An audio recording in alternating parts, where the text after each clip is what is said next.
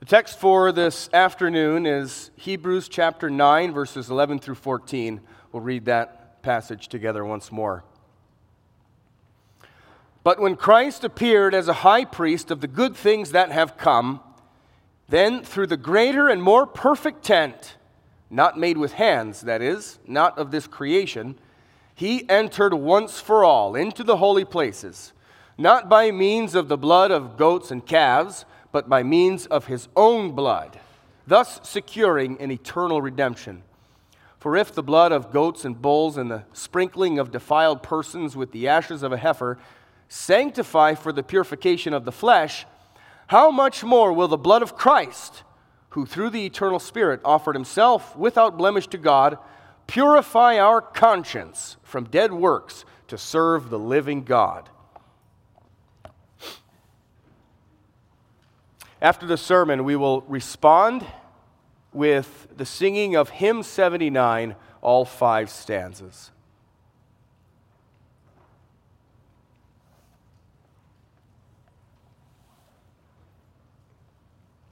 Beloved congregation of our Lord Jesus Christ,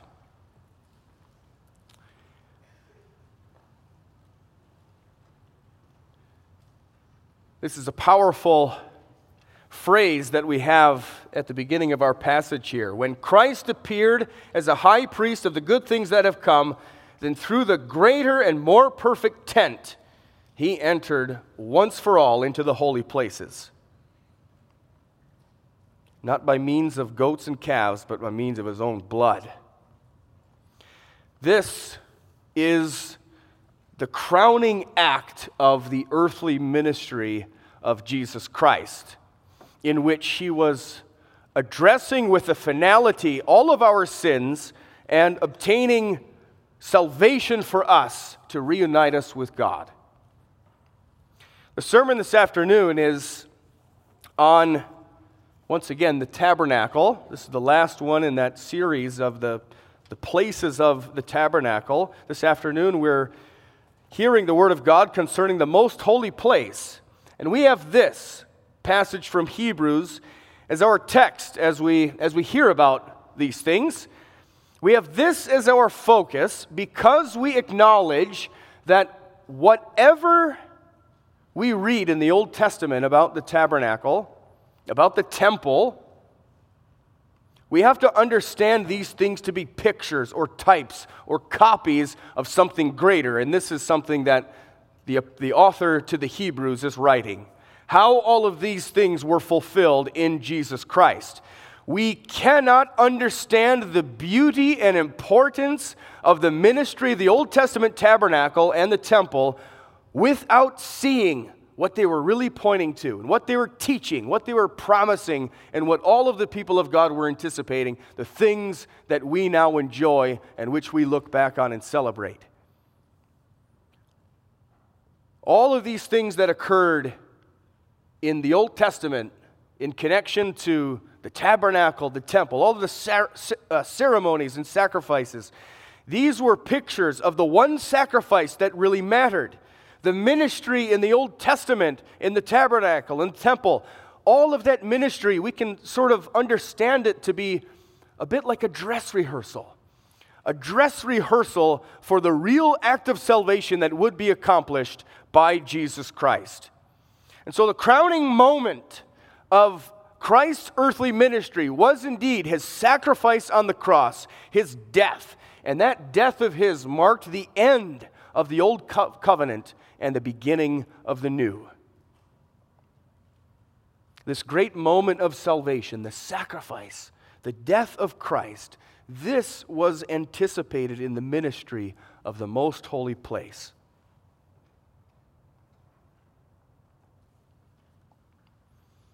So, the most holy place, or as maybe it's commonly referred to, or as it used to commonly be referred to, the Holy of Holies. What was it like? What was in it?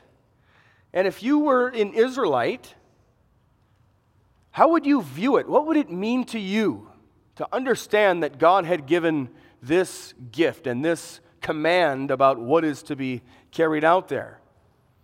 Exodus 25 and 26, in those passages, we read about the most holy place itself and the ark that was in it. We read how it was separated from the holy place that we considered this morning. We understand how restricted the most holy place was, the innermost place in the tabernacle. It was a pretty simple room. It was about 15 feet by 15 feet square, and there was nothing in it except for the Ark of the Covenant.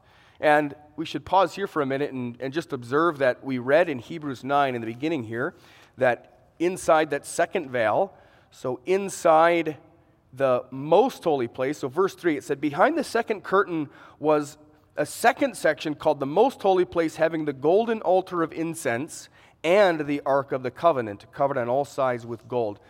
So we just acknowledge that this morning we heard about the holy place, and in the holy place, the golden altar of incense was, and here in Hebrews, we read that that golden altar of incense was in the most holy place.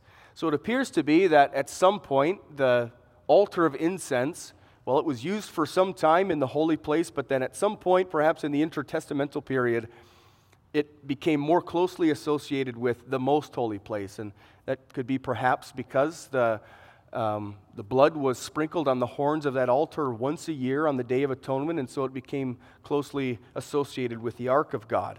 Just wanted to point that out to eliminate any confusion that there might be between this morning's passages and this morning's reading and what we read here in Hebrews.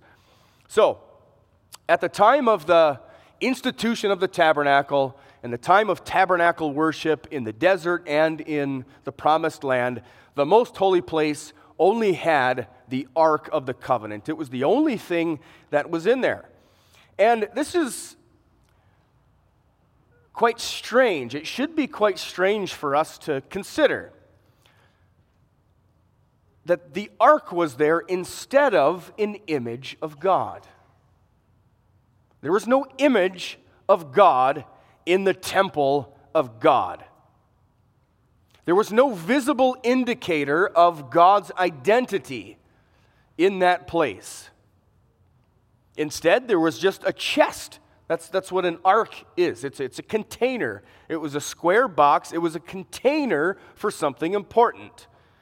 And this should be strange, as I just said. It would be strange to anyone who was familiar at all with pagan holy places, pagan temples, pagan methods of worship. Every holy place contained an image of its God. This situation for Israel and their mode of the worship of the Lord God, this was utterly unique. So, for example, in the worship of Egyptian deities, and remember that the people of Israel had just come out of Egypt, so they would be very familiar with the kind of worship that would be offered, or the kind of worship that would be conducted in Egyptian religion.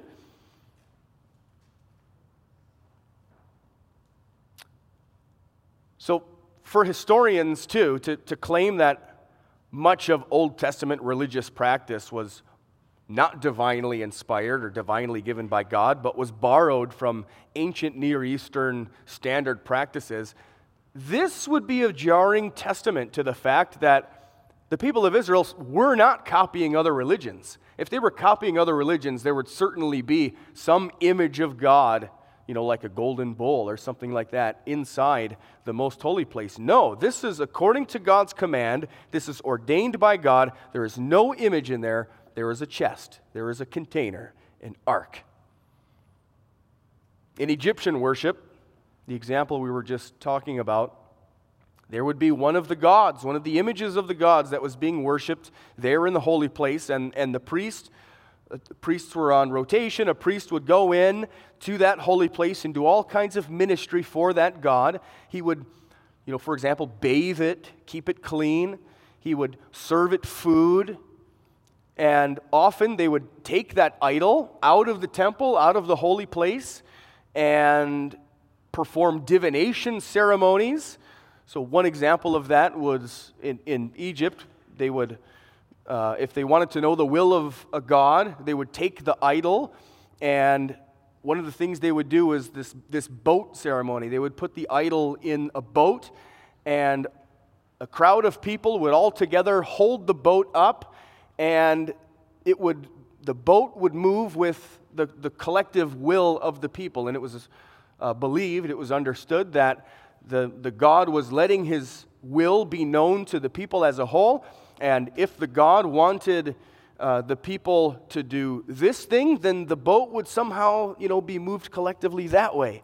And if the God wanted the people to do that thing, then the boat that was holding that God would be moved, the other way. They were channeling the will, they were channeling the power of the God that they were worshiping through that statue.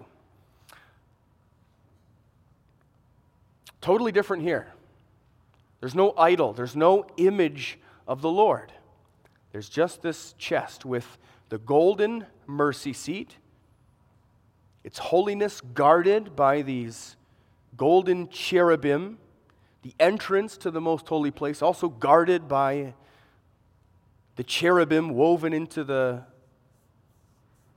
veil that protected it.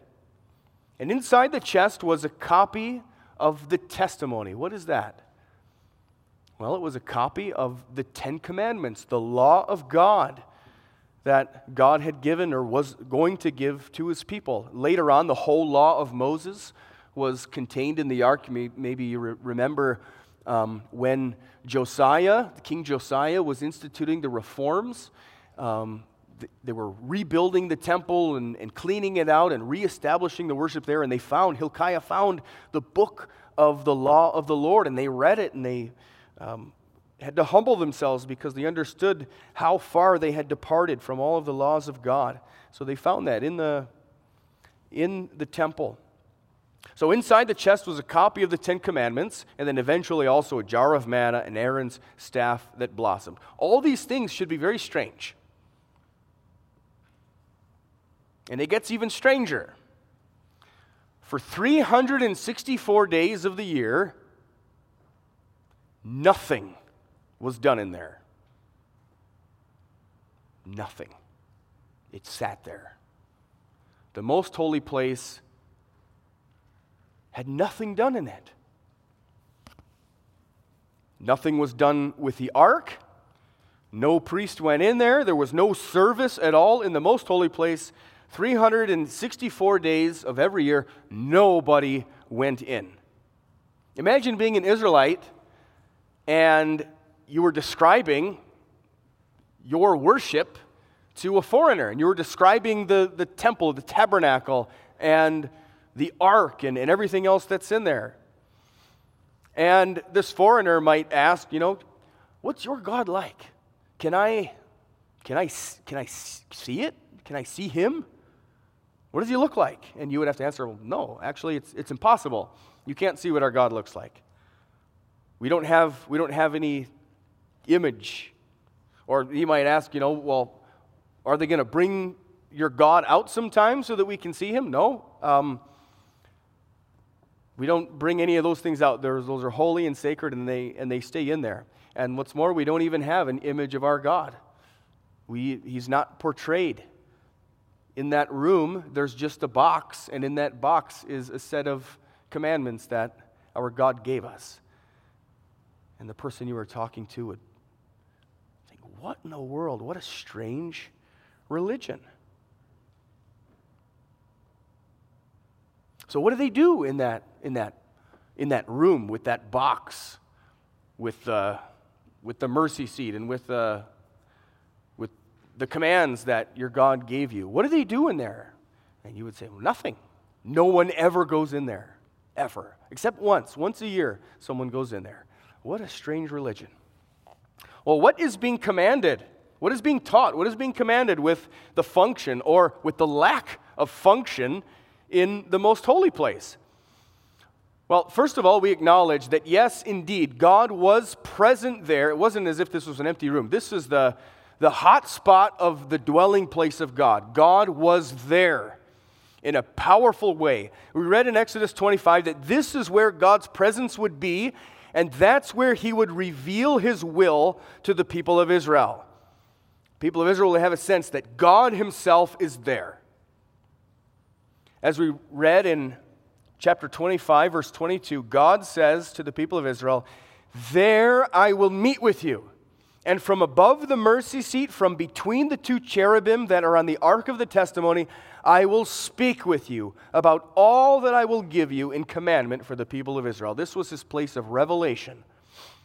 There between the cherubim was the glory of God.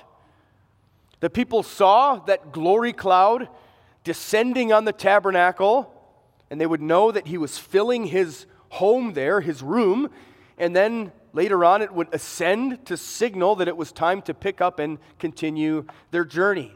And then the high priest would wear that ephod that contained the stones. There were two special stones, the Urim and the Thummim, and these would be used in some manner by God to communicate his will to the people. And God also met with Moses there in the tent of meeting and spoke with him face to face as a man speaks with his friend. So God was there. And for everyone who was not a high priest, and for everyone including the priest 364 days a year, he was unapproachable. That's the point. You cannot come near. You may not. And if you try, God's holiness will break out against you and you will perish. We heard this with the restrictions for the courtyard and with the holy place, but this was very true for the most holy place, especially true for this place. Only the high priest could go in once per year on Yom Kippur, the Day of Atonement.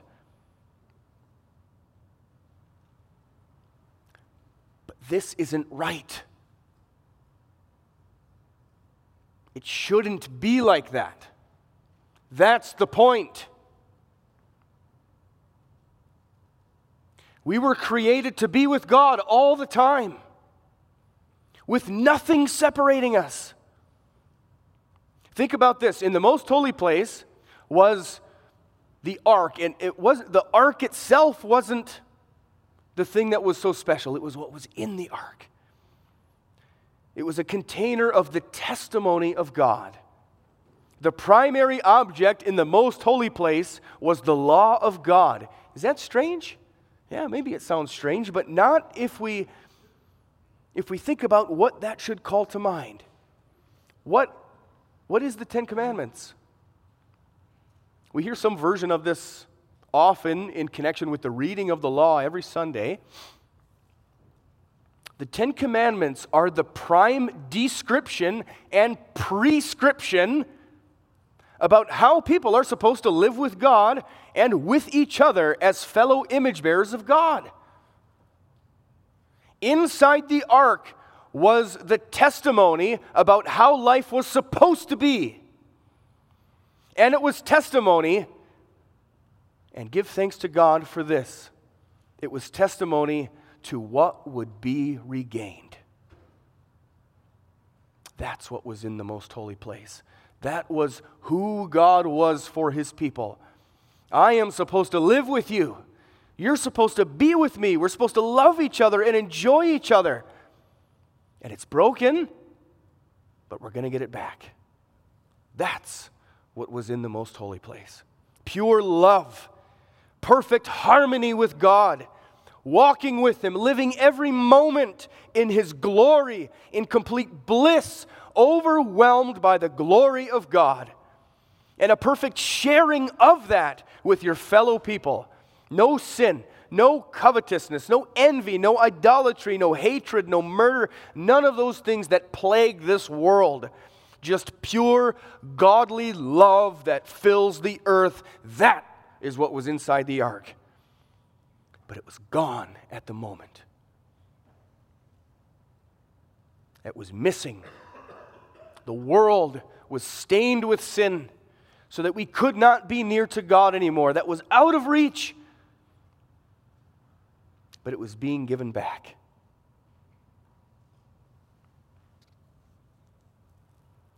The holiness of God, instead of being something that brought perfect, blissful joy and comfort, his holiness had become a source of terror. You can't touch the ark. You can't look at it.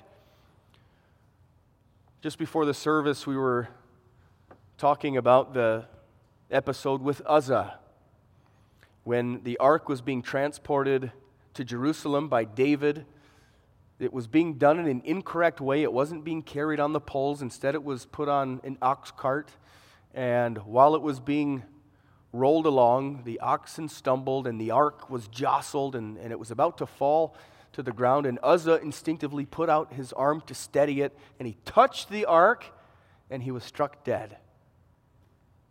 You know, in his thinking, out of reverence for the ark, he was thinking, it should not touch the ground, but he didn't have a proper sense of his own disgustingness before God. It's better if the ark touches me instead of the ground. Well, that was completely wrong. God's purity and holiness is incompatible with the sinfulness of the human race.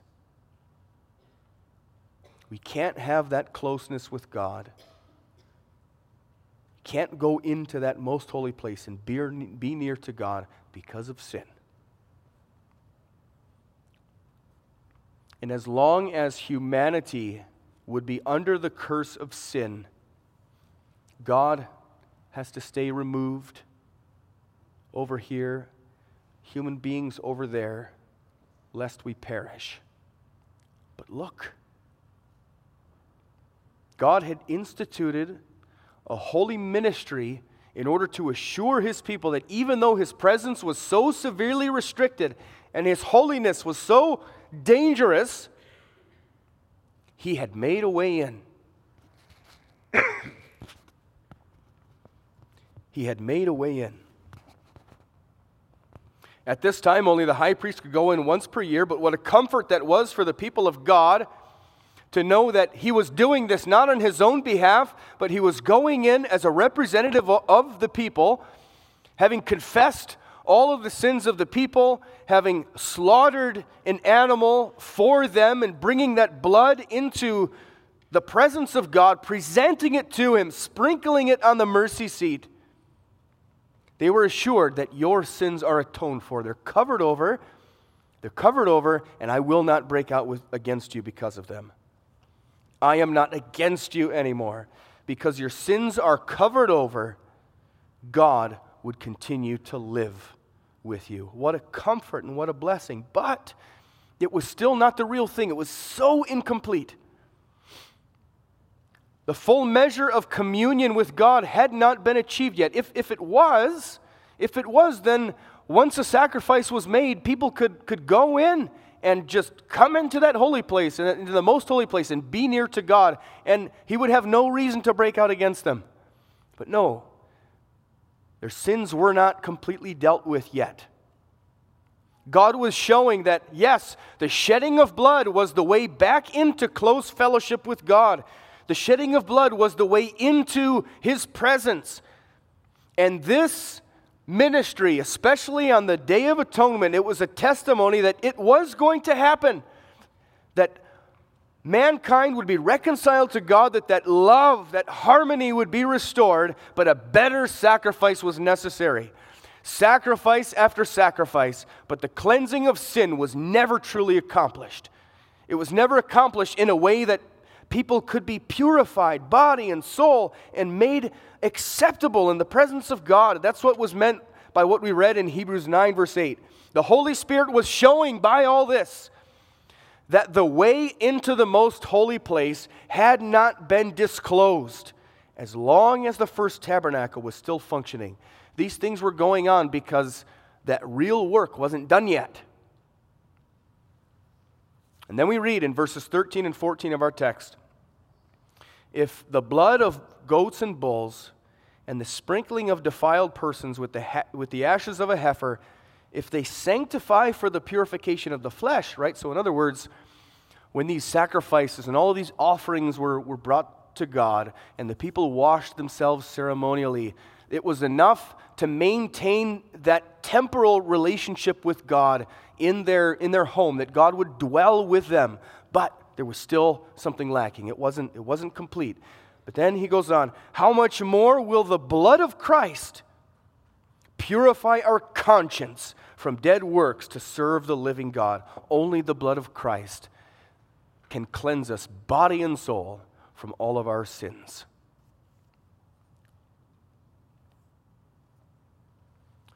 Jesus Christ took his own blood, the perfect sacrifice, effective for all of us, and brought that blood into the real most holy place, the heavenly holy place, the actual presence of God, and offered it to him, and we have been forgiven. God was pleased to dwell with the people of Israel on account of the promise that that was going to happen. God blessed his people because of the certainty that Christ would come and make the real perfect sacrifice. This is what they were looking forward to. And this is what we Christians today look back on and celebrate. The sacrifice has been made. Jesus Christ's blood has been shed. It was the only sacrifice that could truly clean your soul, cleanse your conscience, remove the guilt that would cripple you in the presence of God. It's gone. Think about that. In the past week, all these sins that we have committed, what would that cause you to feel if they weren't dealt with and you were somehow immediately now transported into the throne room of God, seeing, comprehending his glory, and you're stained with those sins? What sort of guilt would cripple you?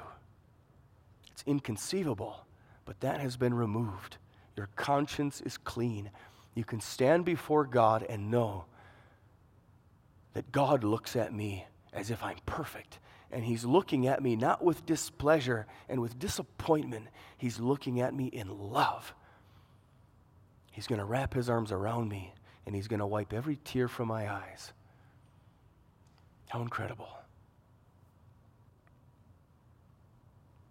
When Christ died,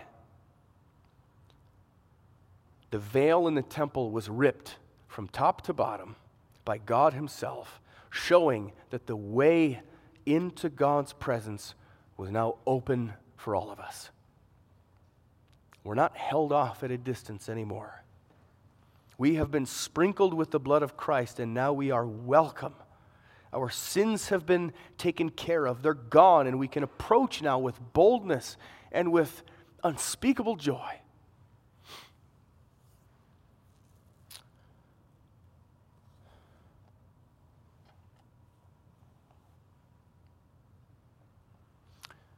In all of these ceremonies, the Old Testament people of God had these pictures of something that was promised, something that was still to come, something they were yearning for in hope.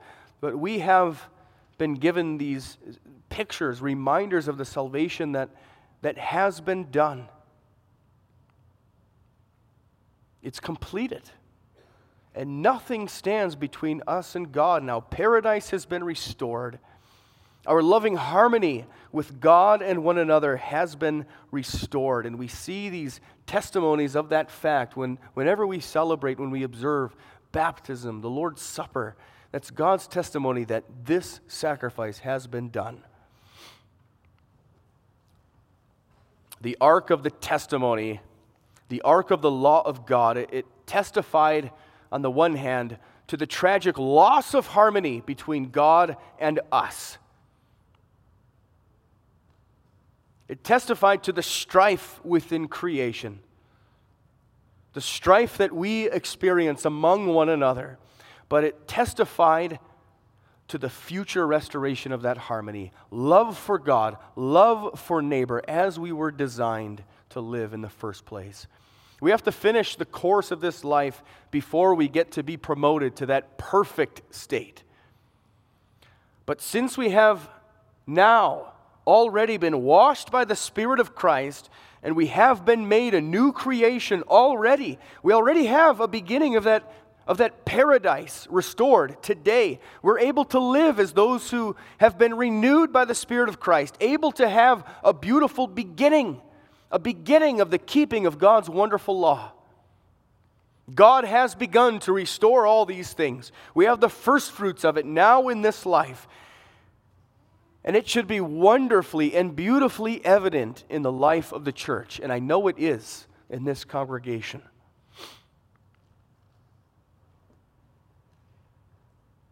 The way that love and care is extended to one another, the way that the death of Christ is proclaimed all the time here and celebrated.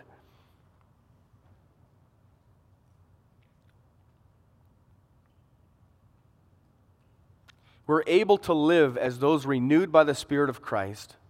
We have a beginning of the keeping of God's law. We've been brought near to God by the blood of Christ. Body and soul, we have been cleansed from all unrighteousness. We read these words of celebration and comfort from Romans 5. Since we have been justified through faith, we have peace with God through our Lord Jesus Christ. Peace with God. That's what the world was yearning for and waiting for. Instead of God having to be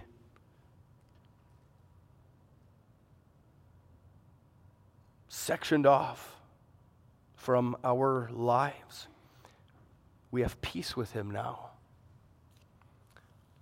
Peace with God through our Lord Jesus Christ, through whom we have gained access by faith into this grace in which we now stand, and we boast in the hope of the glory of God.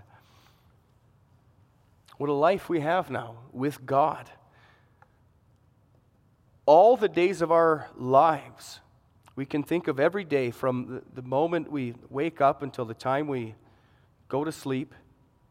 Every act of life, the things that are just mundane, everyday things, up to the most grand activities that we could ever engage in. Every minute of every day, we are living in the most holy place of God, in His very presence,